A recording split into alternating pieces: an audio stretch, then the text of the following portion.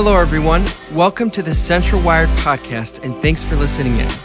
Make sure to stay connected with us throughout the week at centralwired.com or on Facebook and Instagram. We hope this week's message meets you right where you're at. Enjoy.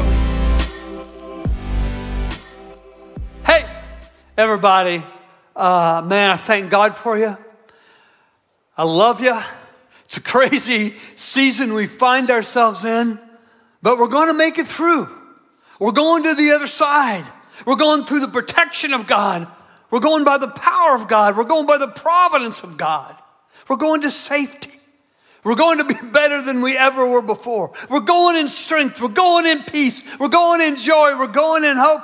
And all that is true because we're going together. We're going together with each other. We're going together with our Lord. And I'm so grateful that you are with us. Our Janesville campus is with us. Our McChesney Park campus is with us. And we may be doing social distancing, but spiritually, we're together. I can be, if I can't be with you, I can be for you. I can pray for you. If you can't be with me, you can be for me. That you can pray for me. And most importantly, wherever we are, we can be for Jesus. I mean, stand up for Jesus. One of the things that has struck me, it feels like the whole world can change in one day.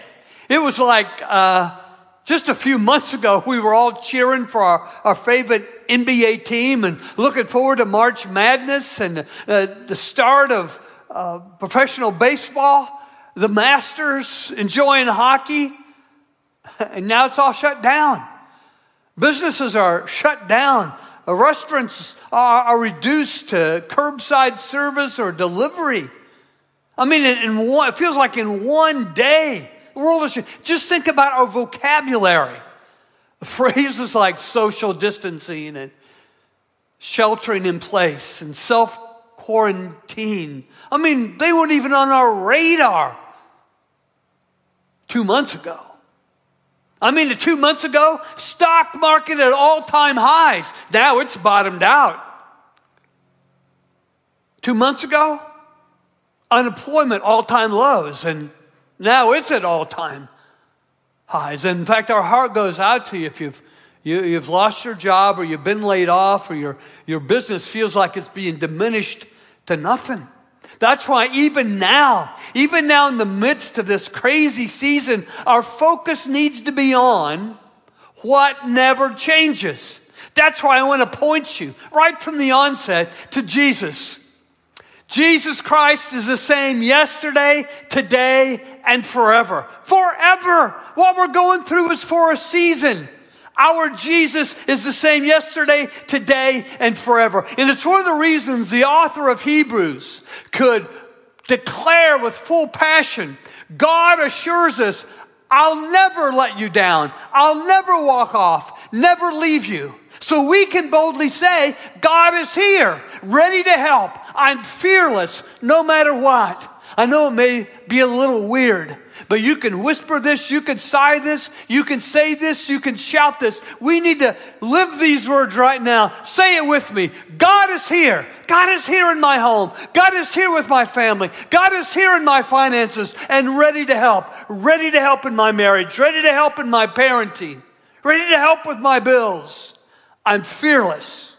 I'm fearless no matter what. It seems like in one day the whole world can change. But here's what I want you to get. Over the course of the next 20 minutes, in one day a virus may change our world for a season, but Jesus Christ the same yesterday, today, and forever. Jesus can change your personal world right now and forever in one day.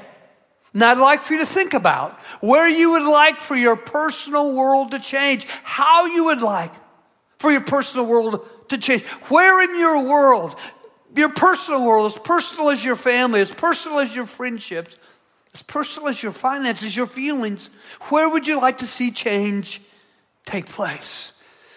Well, while you think about that, I want to take you into a story of a real man from history who met Jesus, and in one day, his personal world was dramatically changed. Here's how the story opens. Jesus entered Jericho and was passing through. Now, personally, all the times I've been to Israel, I never want to pass through Jericho. That's where we get to ride on the camels. It's a beautiful, beautiful place. They call it the city of palms. And Jesus was going through Jericho because he's going up to Jerusalem where a cross awaits him, where the possibility of your sins forgiven awaits him, where the possibility of my salvation awaits him, where the possibility of his sacrifice for us awaits him. So he is a man on a mission. He is driven. In fact, before he even enters the city limits of Jericho, he calls a time out with his closest followers. Here's what happens. Jesus took his 12 disciples aside and said to them, here's the deal, guys, we're going up to Jerusalem. And when he said up, he meant up. It's an 18-mile straight up hike from Jericho to Jerusalem. Jericho's down by the Dead Sea, 850 feet below sea level. Jerusalem's on the heights, 2,500 feet above sea level. We're going up to Jerusalem, and the Son of Man will be betrayed to the chief priest. They will condemn him to death and turn him over to the Romans to be mocked, flogged, and crucified. And on the third day, he will be raised to life. Did you get that last part? They didn't at the time. We got to get it. Our Jesus is a risen Savior. When he said up, he meant up. But as he made that long, hard hike, he wasn't concerned with the steepness of the trail or the difficulty of the hike or that it was going on for 18 miles. Every painstaking step, he thought of you. He was completely concerned with you because he knew that if he didn't go to Jerusalem, if he didn't go to the cross, I was going to hell. And maybe we all feel like we're going through like a season of coronavirus hell right now. Uncertainty, insecurity. But Jesus is with us. He will not walk by us. He will not walk away from us. In fact, here's the truth about your Jesus. Right now, he is walking to you. And he wants to walk with you through the days and weeks ahead. There was a man. Now, it says man because he was just a regular person. I mean, a regular person has hurts and hardships. They have flaws and failings. That was this guy. Except that this guy was really, really rich and really, really powerful. There was a man, just a man in Jericho by the name of Zacchaeus. He was the head tax guy for that region, which made him the richest guy in that region. Head tax man and quite rich. He desperately wanted to see Jesus. You see, because he was a tax guy and the head of all tax guys, that meant that he was the head of all thieves, all liars, all cheats. That meant he's a social outcast. And though his bank account and his pockets are full, his heart is empty. There's something broken inside Zacchaeus. Some insecurity, some uncertainty, some worry, some fear that all the money in the world can't take care of. And so he is desperate to get to Jesus. And desperation, oh my gosh, it's like a magnet that draws Jesus to us. Desperate for Jesus makes us irresistible to Jesus. Boop.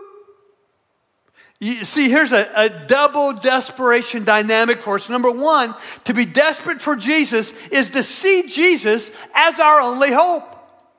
That's Zacchaeus. My money's not going to get it. My position's not going to get it. All my influence is not going to get it. All the people who work for me aren't going to get it. All the people I can take money from, not going to get it. I need, Jesus is my only hope. Jesus is my only hope.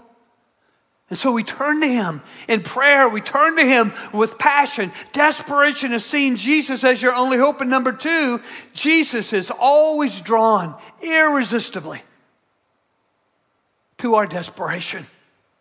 And so here we have a Savior, a Lord, on his way, man on a mission. This is Jesus. He's got an agenda. He's got a plan. He's going to the cross. But something goes off inside him that makes Jesus put his plans on the back burner. Makes Jesus set aside his own agenda, reschedule his day, reschedule a few days. He's not going to go through. He's not going to go by. He's walking to so that he can walk with Zacchaeus. The story goes on. Zacchaeus desperately wanted to see Jesus, but being a short man, short people got nobody. That was free. And I'm short, so I know. Zacchaeus desperately wanted to see Jesus, but being a runt of a guy, he could not because of the crowd. Now, to tell you the truth, the crowd's not letting. I mean, if Zacchaeus was a good guy, they'd let him squirm through. No. It's not just their height that put him at a disadvantage, is that they hated him. No way they were. Jesus doesn't want to see you. Jesus doesn't want to look at you. You don't deserve to be in the presence of Jesus. Because he was short, he could not see because of the crowd. So he ran. Now this is unbelievable. Because in that day, adult men did not run. Rich adult men did not run. If you had an emergency, send the servant, send the kid. But don't let him see you sweat. Don't run. He didn't care what anybody thinks. Zacchaeus doesn't care if people are laughing at him. And they had to be. Pointing at him. Look at that little runt scurrying around. Looks like a chicken with his head cut off. So he ran. He ran ahead and he climbed a sycamore fig tree. That had to be hilarious.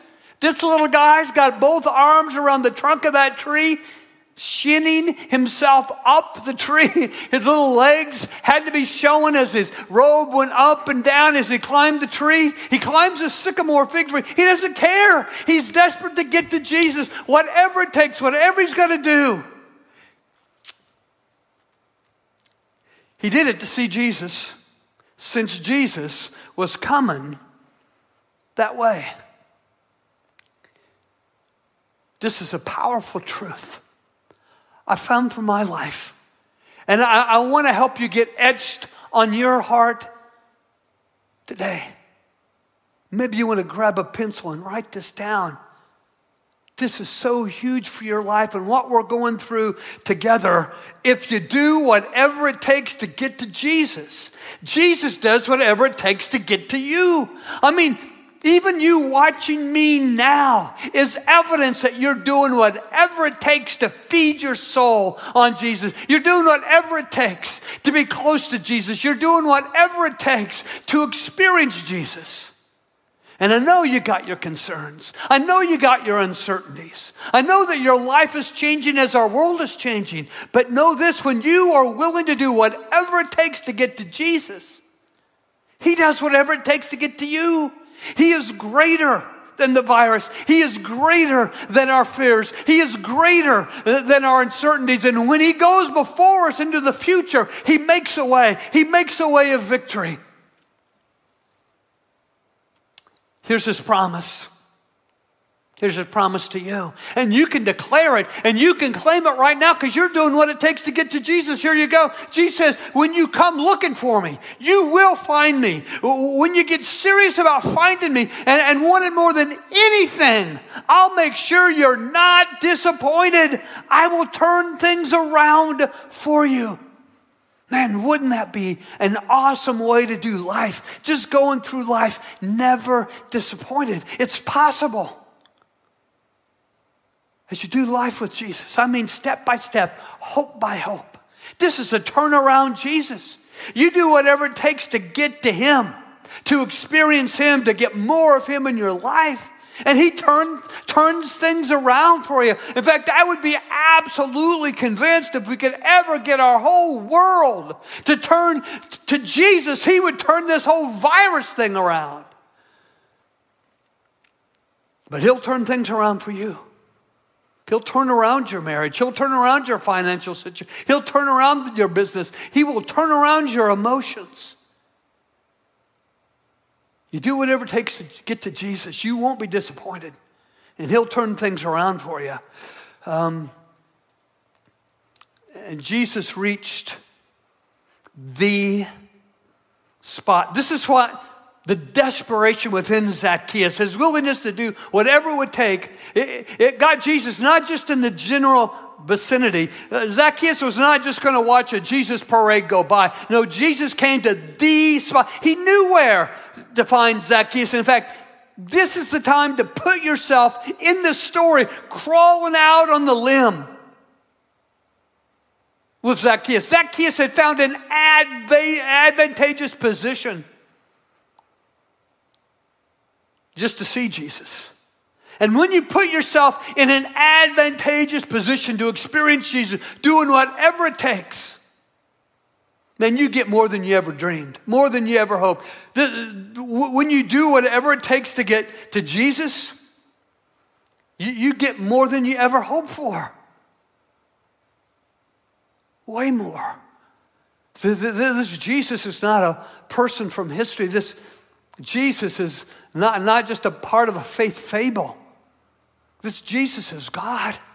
And when you get him, you get love. And when you get him, you get hope. And when you get him, you get peace. And when you get him, you get joy. And so when you get more of him, more hope, more love, more peace, more joy. Here's what happened.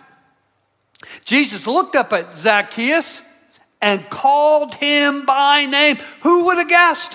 Who would have thought? It wasn't even on Zacchaeus' radar. He just wants to see the guy walking through his town. And Jesus stops, points at him, and calls him by name.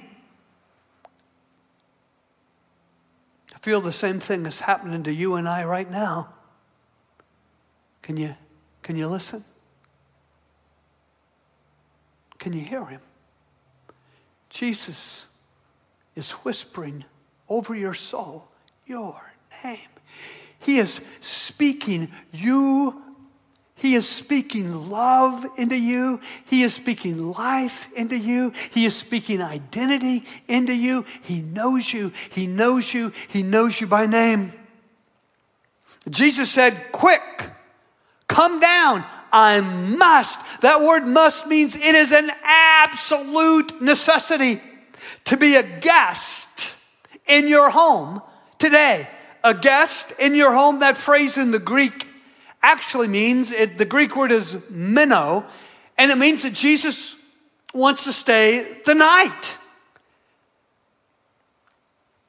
Not only a dear friend would invite himself to the home of another to spend the night. This is Jesus saying that, Zacchaeus, you're my new best friends. Now, nobody saw this coming. Nobody in the wildest imagination thought this could ever occur. In fact, the crowd is infuriated. This Jesus is going off with this loser, this cheat, this liar, this thief. They're kicking the dirt and cussing and spitting on the ground. And as they point fingers and shake their heads, Jesus puts his arm around Zacchaeus, and together they walk toward his home. You see, Zacchaeus, he didn't give this a second thought, baby. He came down and at once he welcomed Jesus. Gladly, you want me to be your new best friend? You see, if Zacchaeus is a social outcast, and he was a really rich social outcast, a really powerful social outcast, but if he was a social outcast, anybody who entered his home, anybody who walked over the threshold of his house, anyone who went under his roof would be deemed a social outcast as well. Jesus didn't give a rip. Jesus didn't care. It's Jesus' way of saying, Zacchaeus, I want to be your new best friend. I don't care who knows it. I don't care what it costs me. Now, the reason this is in the Bible, the reason this text has lasted all these thousands of years is because this is the word of Jesus for you today. I want to be your new best friend. I don't care what anybody thinks, and I don't care what it costs me. And he knew what it would cost him. A cross, nails through his hands and feet, a bloody, brutal, torturous death. I don't care what it cost me for you to be my friend. All the people, they began to mutter at this Jesus, what kind of Jesus is this? He's gone to be the guest of a notorious sinner. Now, we're not exactly for sure certain what happened behind closed doors. I'm going to guess that if it's like what I've read in Scripture and other places, that Zacchaeus would spread out an amazing meal for Jesus. Think about it. He would for sure serve unleavened bread, which would symbolize the broken body of Jesus. He would for sure serve wine, which would go on to symbolize the poured out blood of Jesus for the forgiveness of your sin. He would more than likely serve lamb to the Lamb of God who takes away the sin of the world. We don't know what kind of conversation happened over that dinner, but if Jesus was true in that moment to other conversations he had with other people, I can imagine him saying something like this: Zacchaeus, I want to tell you something. Oh, look in my eyes, Zacchaeus. I care about you. I love you. I like you. And I accept you just as you are. To me, to my God, you are not a social outcast. You can be a child of the one true and living God. All you got to do is walk away from this empty life. Follow me. I'll give you super abundant life. I can just see Jesus ratcheting him up the passion. Super abundant joy, man. Better than money. Super abundant hope. Super abundant peace. Super abundant love. We know that Jesus had a history of making those same kinds of comments to other people in large crowds, small groups, or person to person. Now, what we do know for sure, because it's in the text, is how Zacchaeus responds to Jesus. Zacchaeus stood up. Now, this was more than a physical action. The way they did dinner was to recline at a low table on the floor. And Zacchaeus comes to his knees and on to his little legs. When he stands up, it's a statement. It's a symbolic gesture of complete devotion. It's not just taking a stand, it's taking a stand for Jesus. Zacchaeus is taking a stand for Jesus, and to show that it's the real deal, he said to the Lord, "Look, Lord, here and now I give half of my wealth to the poor." He's a changed man from the inside out. He takes a stand. Jesus, I am for you. Jesus, I am with you. And to prove it, I'm giving away, I'm making a financial sacrifice. I'm giving away half of my wealth to the poor. And right then, Jesus stood up. And look what Jesus said. Salvation has come to this house today, for this man has shown himself to be true. He's the real deal. He's a real child of God. He's a real follower of Jesus. And so, it's kind of interesting. I don't know what I'm going to do tomorrow half the time. But 6 months ago, God knew that this message was going to happen tonight. This is when we planned out this series of messages 6 months ago. And so it feels like I am compelled to look out to you, my Central Christian Church family, and say, I'm calling you with me to take a stand for Jesus and with Jesus, to do the Zacchaeus thing so that Jesus sees that we're the real deal. Zacchaeus gave evidence of the authenticity, the genuineness of his faith by sacrificial giving. So I'm going to call all of us, yes, to give out of every pay period. And I know some of you have lost jobs. I'm so sorry. I'm praying for you. Some of you, your businesses have dwindled down. And I'm praying for you too. We're going to come through this.